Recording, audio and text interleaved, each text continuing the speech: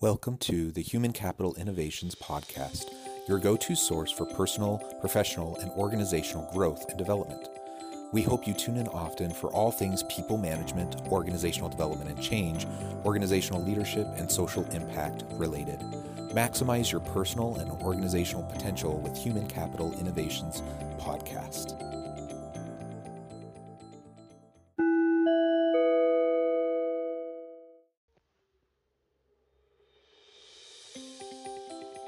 Welcome to the Human Capital Innovations Podcast.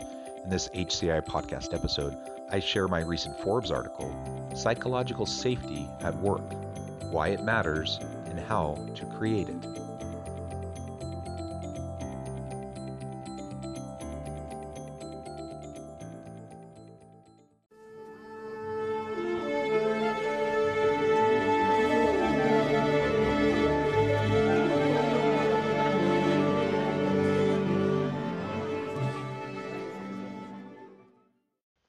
Welcome back to the Human Capital Innovations Podcast. It's great to be with you again today as I share my recent Forbes article, Psychological Safety at Work, Why It Matters, and How to Create It.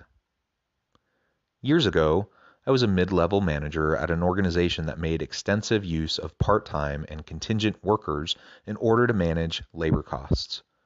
While pay for these workers was not high, the organization leaned heavily on goodwill and shared purpose and messaging that everyone and their contributions mattered and were appreciated.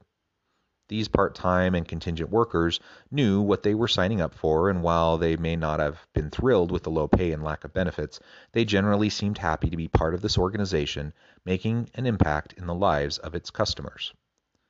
Then the organization hit hard times. Leadership looked for ways to further cut costs, which resulted in an additional squeeze on the part-time and contingent workers. While I was not in a high-level position and not included in the executive meetings where decisions were made, I was well respected throughout the organization. I decided I needed to put my social and political capital to work to try to help my colleagues. I set up meetings with C-suite executives and made the case for staying committed to our part-time and contingent workers, especially during a time of crisis. However, my arguments largely fell on deaf ears, so I became more vocal. Eventually, the organizational leadership came around, walked back some of their previous decisions, and largely made things right. While I was happy about this outcome, I believe I paid a steep price for speaking out. I was labeled a problem employee and passed over for a promotion. This had a chilling effect as other employees saw what could happen to them if they were to speak out. What is psychological safety? We have all been there. Leaders say they encourage constructive and challenging dialogue, but in reality, they just want their people to agree with them and move on. And when an employee has the nerve to point out problems, abuses, logical fallacies, or inconsistencies, or even just play devil's advocate to get to more thorough thinking, they get ostracized and criticized for not being a team player. Those experiences, and the one I shared above, illustrate the principle of psychological safety. The Center for Creative Leadership defines psychological safety at work as shared belief held by members of a team that others on the team will not embarrass, reject, or punish you for speaking up. Why is it important to create psychological safety at work? Well, we all know we don't want to be in a psychologically unsafe environment. Who would? There's a business case for creating a psychologically safe work environment too. In a recent HBR article, the author states, psychological safety allows for moderate risk-taking, speaking your mind, creativity, and sticking your neck out without fear of having it cut off. Just the types of behaviors that lead to market breakthroughs. Simply put, a psychologically safe workplace is a more innovative and competitive workplace. It also encourages employees to speak up when they see a problem, thereby helping organizations avoid potential failures and save time and money in the long run. Finally, let's not forget about the human case for creating a psychologically safe work environment. If we are committed as organizational leaders to treating our people with dignity and respect, then psychologically safe environments should be a given.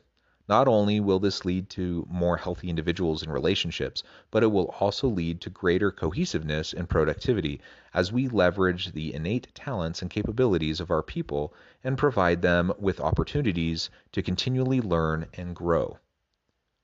how can you create psychologically safe organizations? While creating a psychologically safe work environment can be challenging, it also isn't rocket science. Here are 6 common practices and approaches that can help enhance psychological safety in your workplace. Number 1, be open with your team. The first step to creating a psychologically safe workplace is to practice transparency. This means regularly and consistently communicating, sharing the why behind decisions, and genuinely seeking the input of your people. Number 2, encourage and reward conscientious dissent. As you seek input, create an environment where everyone can speak up and speak out about issues and problems without fear of retaliation. Recognize that it is not easy for your people to share their ideas, especially when there's a history of input being dismissed or undervalued. Acknowledge and reward meaningful contributions and sincerely thank your people. Number 3, practice active listening and emotional agility. When your people speak up, your goal should be to fully understand their perspective, ask clarifying questions, and avoid the tendency to get defensive by practicing emotional agility. If we lose our cool and snap at our team when they're making a good faith contribution, we will undermine trust. Number 4, clarify expectations to build an accountability culture. Mutual accountability is the foundation of a psychologically safe workplace. Clarify your expectations for your people and seek to understand their expectations for you. Then hold each other to those expectations and support each other to achieve success. Number 5, develop mutual trust. Along with mutual accountability, over time you need to develop a deep and genuine trust with your people. Be someone they can count on and always walk the walk. Lean on them a little at first, and over time you will trust in their capabilities. Number 6, focus on diversity, equity, inclusion, and belonging initiatives. Finally, a psychologically safe workplace needs to be an inclusive workplace with a culture of belonging where everyone feels genuinely needed, wanted, and valued for who they are and what they contribute. To drive greater organizational efficiencies, employee engagement and productivity, creativity and innovation, and to continually add value to the marketplace, leaders need to prioritize the emotional well-being of their people and create a psychologically safe environment.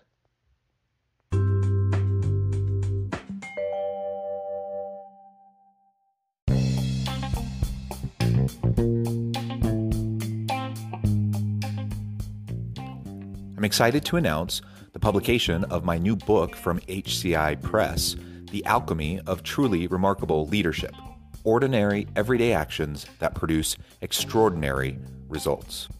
Consider how the nature of work has shifted over the past 50 years. With increased globalization, rapid technological advancement, and the shift in economic composition, the average job of today looks very different than the average job of 50 years ago. What will the jobs and organizations of tomorrow look like? Moreover, what does this all mean for organizational leaders? What are the core competencies and capabilities of organizations and their leadership that are prepared for continued disruption and geopolitical and socioeconomic shifts? Regardless of what the future holds, increasingly, leaders need to be socially minded, data-driven, decisive, champions of talent, and disruptors of the traditional notions of leadership, teams, organizations, and work. The Alchemy of Truly Remarkable Leadership will help you to explore your own leadership competencies and capabilities and consider ways to apply and implement them into your workplace and personal life.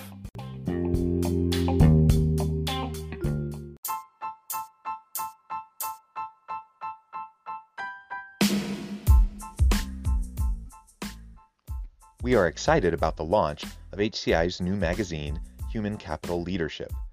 Human Capital Leadership is a free, interactive e-magazine designed to help individuals, leaders, and organizations find innovative approaches to maximize their human capital potential.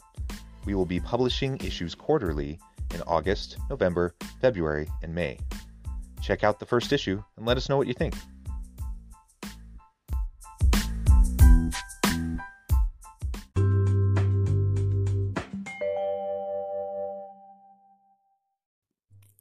Thanks again for joining us for this episode of the Human Capital Innovations Podcast. I hope you stay healthy and safe and that you have a great week.